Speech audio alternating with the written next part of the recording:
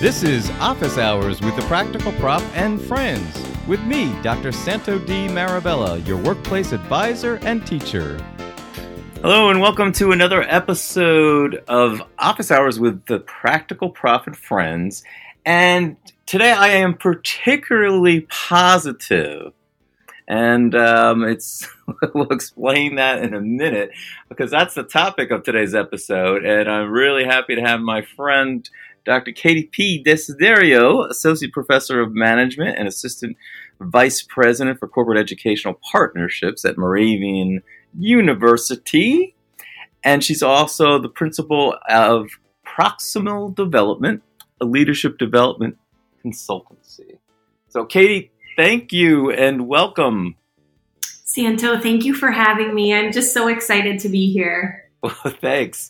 And we're chuckling. We're having a little chuckle because this is our take 2, and this never happens. We never have to redo anything, and so we did get to the first part of the description, your description, which I'm going to ask you to tell us again.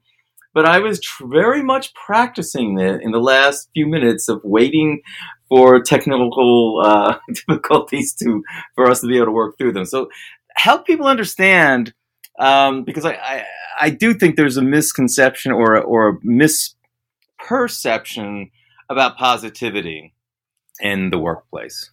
You're right, Santo. And first of all, I just want to thank you for creating this platform to open up dialogue, to gain understanding, but more importantly, I think, to create this space for you and I to even uncover, how we view this topic of positivity and the way that we interact in the world. So you asked me to think about my favorite definition or description of positivity. And I loved that because it formed, a space of reflection for me. And really, I think it's about the way that I intentionally choose to interact with the world, right? So when I think about positivity, it's my action orientation. It's the way that, I mobilize my interactions with the world around me, and beyond that, because I do believe in the ripple effect. And, I believe that even in this forum right here, in the space of emotional contagion. So our emotions are contagious. We know from positive psychologist Shawn Achor's work that we indirectly impact about 1,000 people every single day, right? So everyone listening to this podcast, you and I interacting with each other, and then everyone that we make a conscious choice to show up in a space. The ripple effect is really, and I referenced positive psychologist Shawn Achor's work. He kind of grounds his work in happiness studies in this space that, our emotions are contagious. And so when we think about emotional contagion, we indirectly impact about 1,000 people every single day. And so everyone listening here, the interactions that you and I are having, and then everyone that we interact with following this, right, has an impact. And so I'm very mindful of the way that I choose to impact others. And I'm also mindful about the energy, right, in the way that others impact me. Wow, 1,000 people? Really? We indirectly impact 1,000 people every single day. So if you go to the grocery store and interact with the checkout person, and then they interact with all of the customers that follow, or you go order a coffee and you interact with a barista, right? And then all of the people that they interact with, and you and I know this in the classroom space, right? We interact with our students, and so we have to be really mindful of that. Wow. That's very, very interesting and makes you really want to be a little bit more deliberate about how you're landing with people. I mean, we know that from our knowledge and awareness of emotional intelligence, but to this extent that we really control how we show up, and we really or don't, as the case may be. That's really fascinating. It's really fascinating, and it's our responsibility. You said it's kind of we make these choices. We make these choices, and Santo, and I know you and I laugh about this, and I think it's something that grounds kind of the core of our friendship, that we just get each other, right? And we show up very authentically and in a space that we want to help people be better, right? But also, in our discipline, when we think about leadership, we have to model our own leadership brand, right? We own that. We get to author that every day. It's such a cool and dynamic process. And so, this space of positivity, and I want to get to optimism, really becomes the undertone that informs my action orientation, right? And how that kind of fuels my leadership brand. So, yeah, let's step back to that, because the perspective, if I wake up and my perspective before I've done anything is, like Eeyore from Winnie the Pooh, oh no, everything's going to be there. It's going to be a bad day, right? You're saying it's just the opposite. We have to be coming from a base of optimism. We do. And this takes mindfulness and exercise, right? So we have to be, as you mentioned earlier, really deliberate, right? Or intentional. And so I started this, quest on this, kind of path of positivity, and really thinking about using an appreciative inquiry lens to interact with the world. And it takes practice, right? And habit formation. And in many ways, and this becomes the most difficult things for adult learners, is unlearning, right? So how do we unlearn some of the seemingly bad habits that we have that perhaps we take for granted, and can be negatively impacting us and the people around us? And how do we start to create positive habits very intentionally? And so that's when I wake up, I very mindfully think about 3 things that I'm grateful for. And so this has been for years and years and years, right? It's the first thing I do. But I also then go right down to my workout space and I start my day with yoga, right? And then working out, right? So I have this exercise of moving myself into this space very consciously. Yeah, that exercise thing. You know where I am with that. But the problem is it's not much different. You're right. It's a disciplined approach. Like, things don't just happen. I mean, I don't just lose weight if I just, watch a exercise video. I would actually have to do the exercise on the video. Correct. Yeah, that's the part. Now, like, what do you say to the people that are like, oh gosh, here we go, more of this? You and I, you're right. We do connect on this because we get it. But there are maybe colleagues, in business who are like, oh, please, not more of this, touchy-feely stuff. Is this science-backed, science-based, or is it just feel-good management? It sure is. It sure is. And I love that you're asking this question. And I love, too, that we're inviting, everyone to the table. So when we think about, being inclusive, this really gets to, I think, deep level diversity, right? And people thinking about the things that we can't necessarily see, but maybe the things that are going through their mind and the way that they're feeling, and to create a space that we could talk about, this topic, right? Positivity and optimism. And a lot of this is grounded in positive psychology, but too, in my discipline, so I have a doctorate in leadership with a specialization in human resource development. And so the undertone of my discipline is performance through learning. And seemingly in seminal works by Swanson and Holtons, kind of threaded through the human resource development literature, we have a visual of a 3-legged stool resting on an ethical carpet. Okay. And so the 3 legs of the stool are economic theory, systems theory, and psychological theory. Okay. Performance optimization is the seat of the stool, right? As I said, resting on an ethical carpet. That psychological leg of the stool is this. It recognizes the mental and behavioral aspects of humans, right? Every organization's most important asset, right? The human beings. And how do we create an environment that is encouraging, that encourages positive performance outcomes, that focuses on strengths, that takes an appreciative inquiry and solutions-focused approach to the work we do. And it completely flips kind of life and the way that you see the world on its head.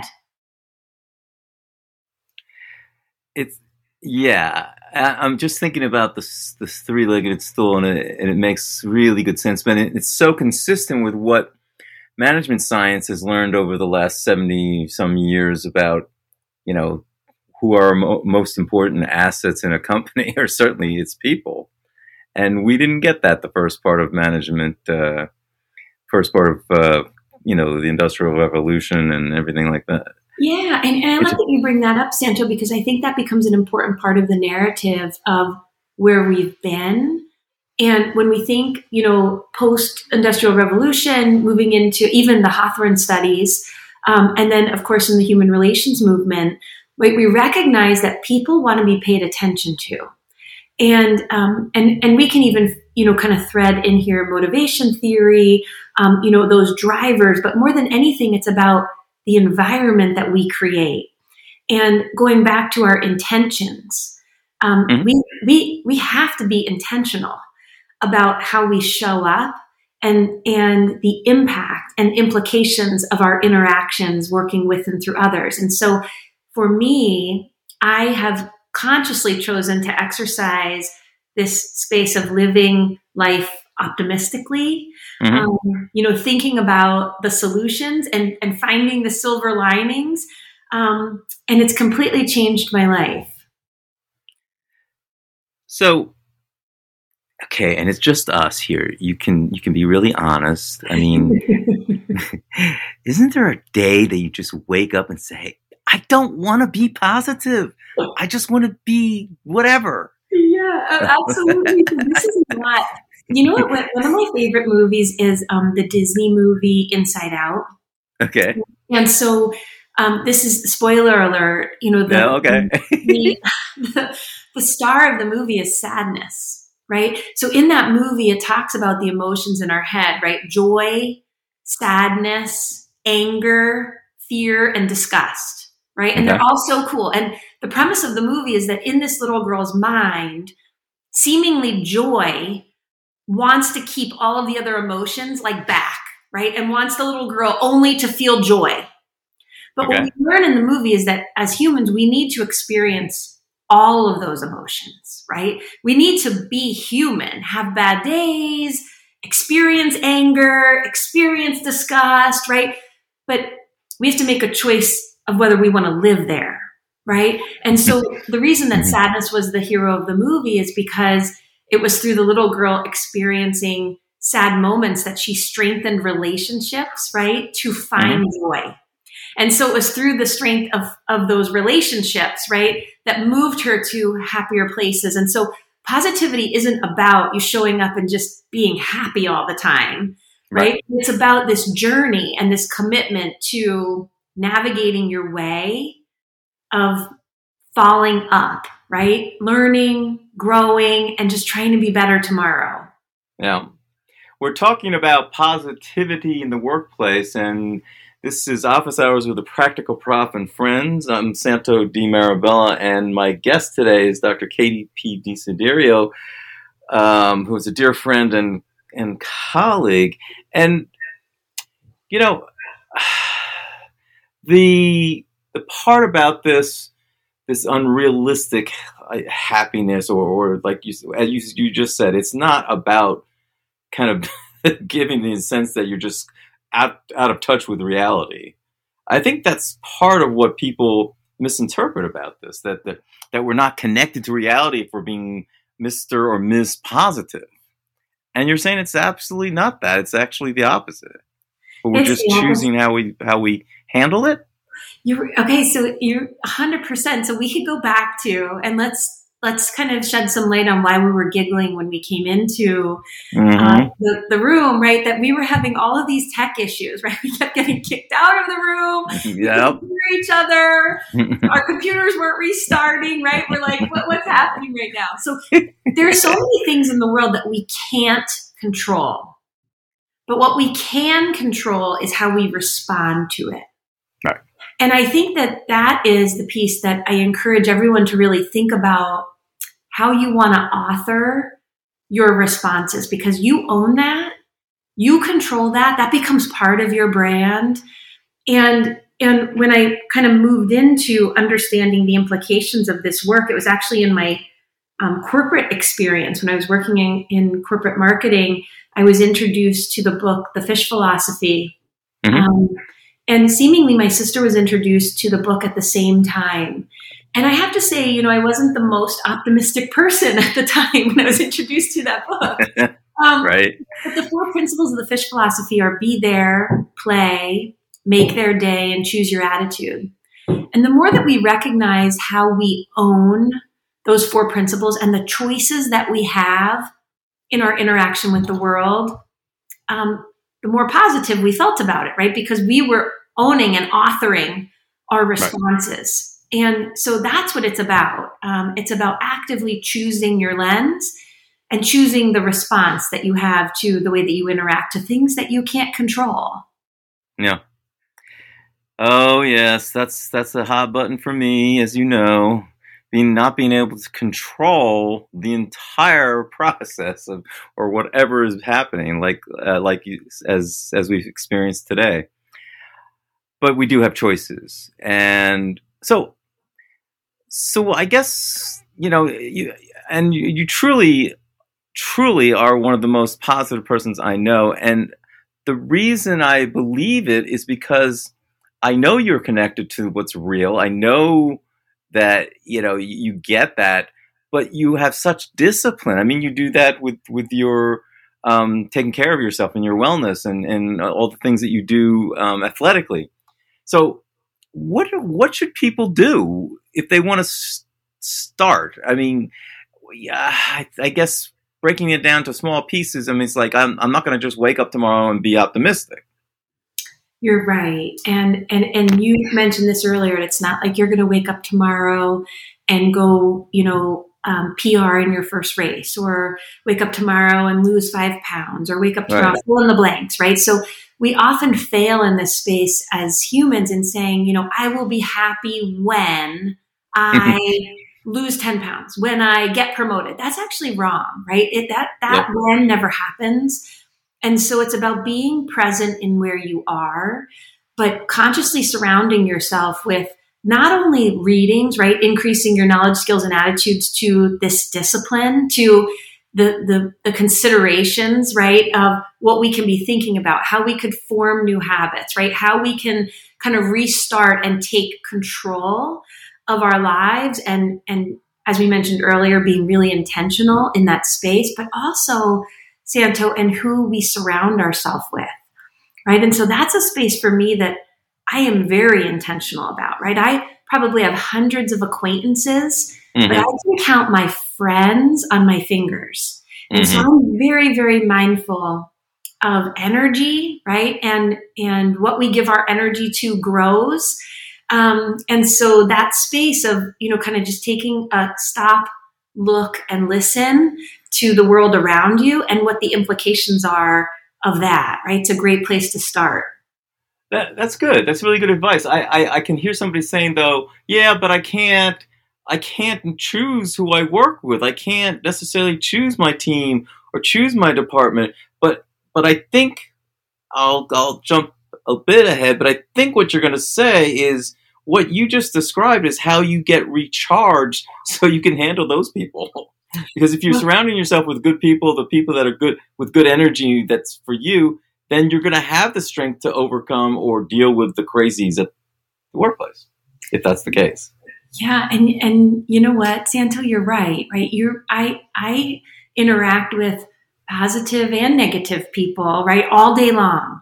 Mm-hmm. I make the choice, though, to be the energy in the room, right? Like I want to influence the energy in the room. And so we also have to be really mindful of, other people's energy will influence us, right? But how do we stay consciously committed to our choice, right, of impacting the energy in the room? And we can do that. It's easy to get deflated. It's easy to have bad days. We have to, because we're human, right? Mm-hmm. And we could be human together. And you and I have had many conversations behind closed doors where we weren't so happy about things that were happening, right? Right, So exactly. we can do these in safe spaces, right. with people that will listen and listen to understand, right? And just let you be, right? Let you have moments where you need to be human, but then how do we progress from there? It's one of the lessons that keeps coming up for me, whether it's through the column or these podcasts or interviews with the folks, is, we seem to be so preoccupied with positions and titles, and, it doesn't matter what your title or position is. You can be positive and optimistic and still have influence and a positive effect on your own career, life, whatever, without having to be the CEO. I love that you said this, and if everyone could see my face, I'm smiling so big right now, because this is true to the space of leadership, right? Leadership is not about position or title; it is about influence, and we have the ability to lead from any seat. And so, in that space, that's where we can consciously positively influence the people around us, and two, help one another rise, right? So we are better, brighter, stronger, richer together. Mm-hmm. And if we allow a space that we can help one another rise, right? Consciously influencing in our interactions, right? We see greater results for the whole. Absolutely. I'm just looking, as you're talking, I'm just looking over the questions, and we really covered a lot of things. But I guess what I'd like to end with is, and I'll give it some thought, is that, okay, so how is this really going to impact going forward? I mean, we're coming out of a pandemic, hopefully. Sometimes I wonder, but we're on the right path. But people are really hurting. People are really, even the folks that didn't get per se the virus, are just hurting, and it just, we're empathetic people, and it just, I wonder and stutter and stammer to figure out what it is we can do. How can this help kind of the recovery or the healing? I mean, I know it can.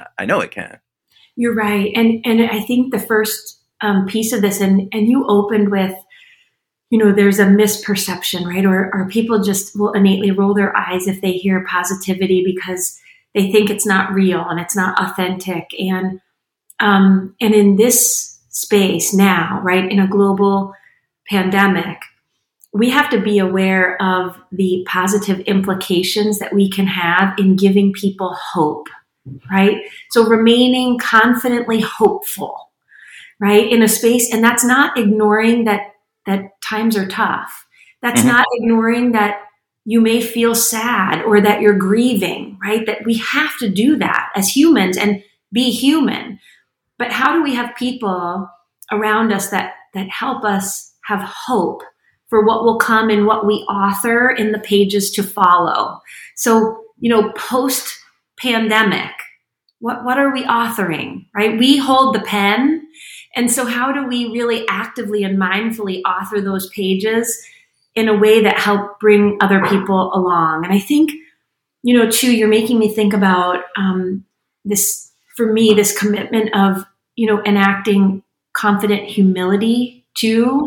Mm-hmm. And that means that sometimes, I might show up being overly positive, and that might not work well for someone that I'm connecting with. And for me to react and respond to that in a way that I'm learning, right? And that I'm gaining understanding of others, and that, I'm being mindful of the people around me and their needs. And so that's something too, is just consciously being aware, right? Always wanting to learn, listening right. to understand. And then when we fall along the way, right, we choose to fall up. We learn from it. We grow. Yeah. I was hearing Natasha Bedingfield's Unwritten behind when you were saying this. That's one of the beautiful things about that song, is that it is our story to write and to author, and we do get to make those choices. It's really great. What We titled this episode, Are You Positive? Because I really want people to think about that. And it's okay if you're not. But my hope is, and our hope as we're talking here, is that you will consider it. You will think about ways that you can become more positive through optimism. And, that doesn't take away your reality. I know that's the big fear. Oh, we're not going to be realistic if we do that. Kate, thank you so much. I really appreciate this. And I know the listeners will as well, because it's something that we need to be deliberate about, as you said. It's something that we need to practice, as you said. And there are good reasons to, because from what you've described and what others and myself, I can feel the difference when I make the choices that are going to allow positivity to flourish rather than the other choices. There's a difference, and it makes a difference. It made a difference in how we continued today's episode because, we got through the technical difficulties. Yep, that's right. So thank you so much. This is you've been listening to Office Hours with the Practical Prof and Friends. My friend Dr. Katie P. Desiderio from Moravian University and Proximal Development. Katie, thanks so much. Thanks, Santo, and thanks to everyone for listening. This has been Office Hours with the Practical Prof and Friends, a production of Marabella Enterprises. Follow us on Twitter at Practical Prof and Facebook, Instagram, and LinkedIn at The Practical Prof. Copyright 2021, all rights reserved.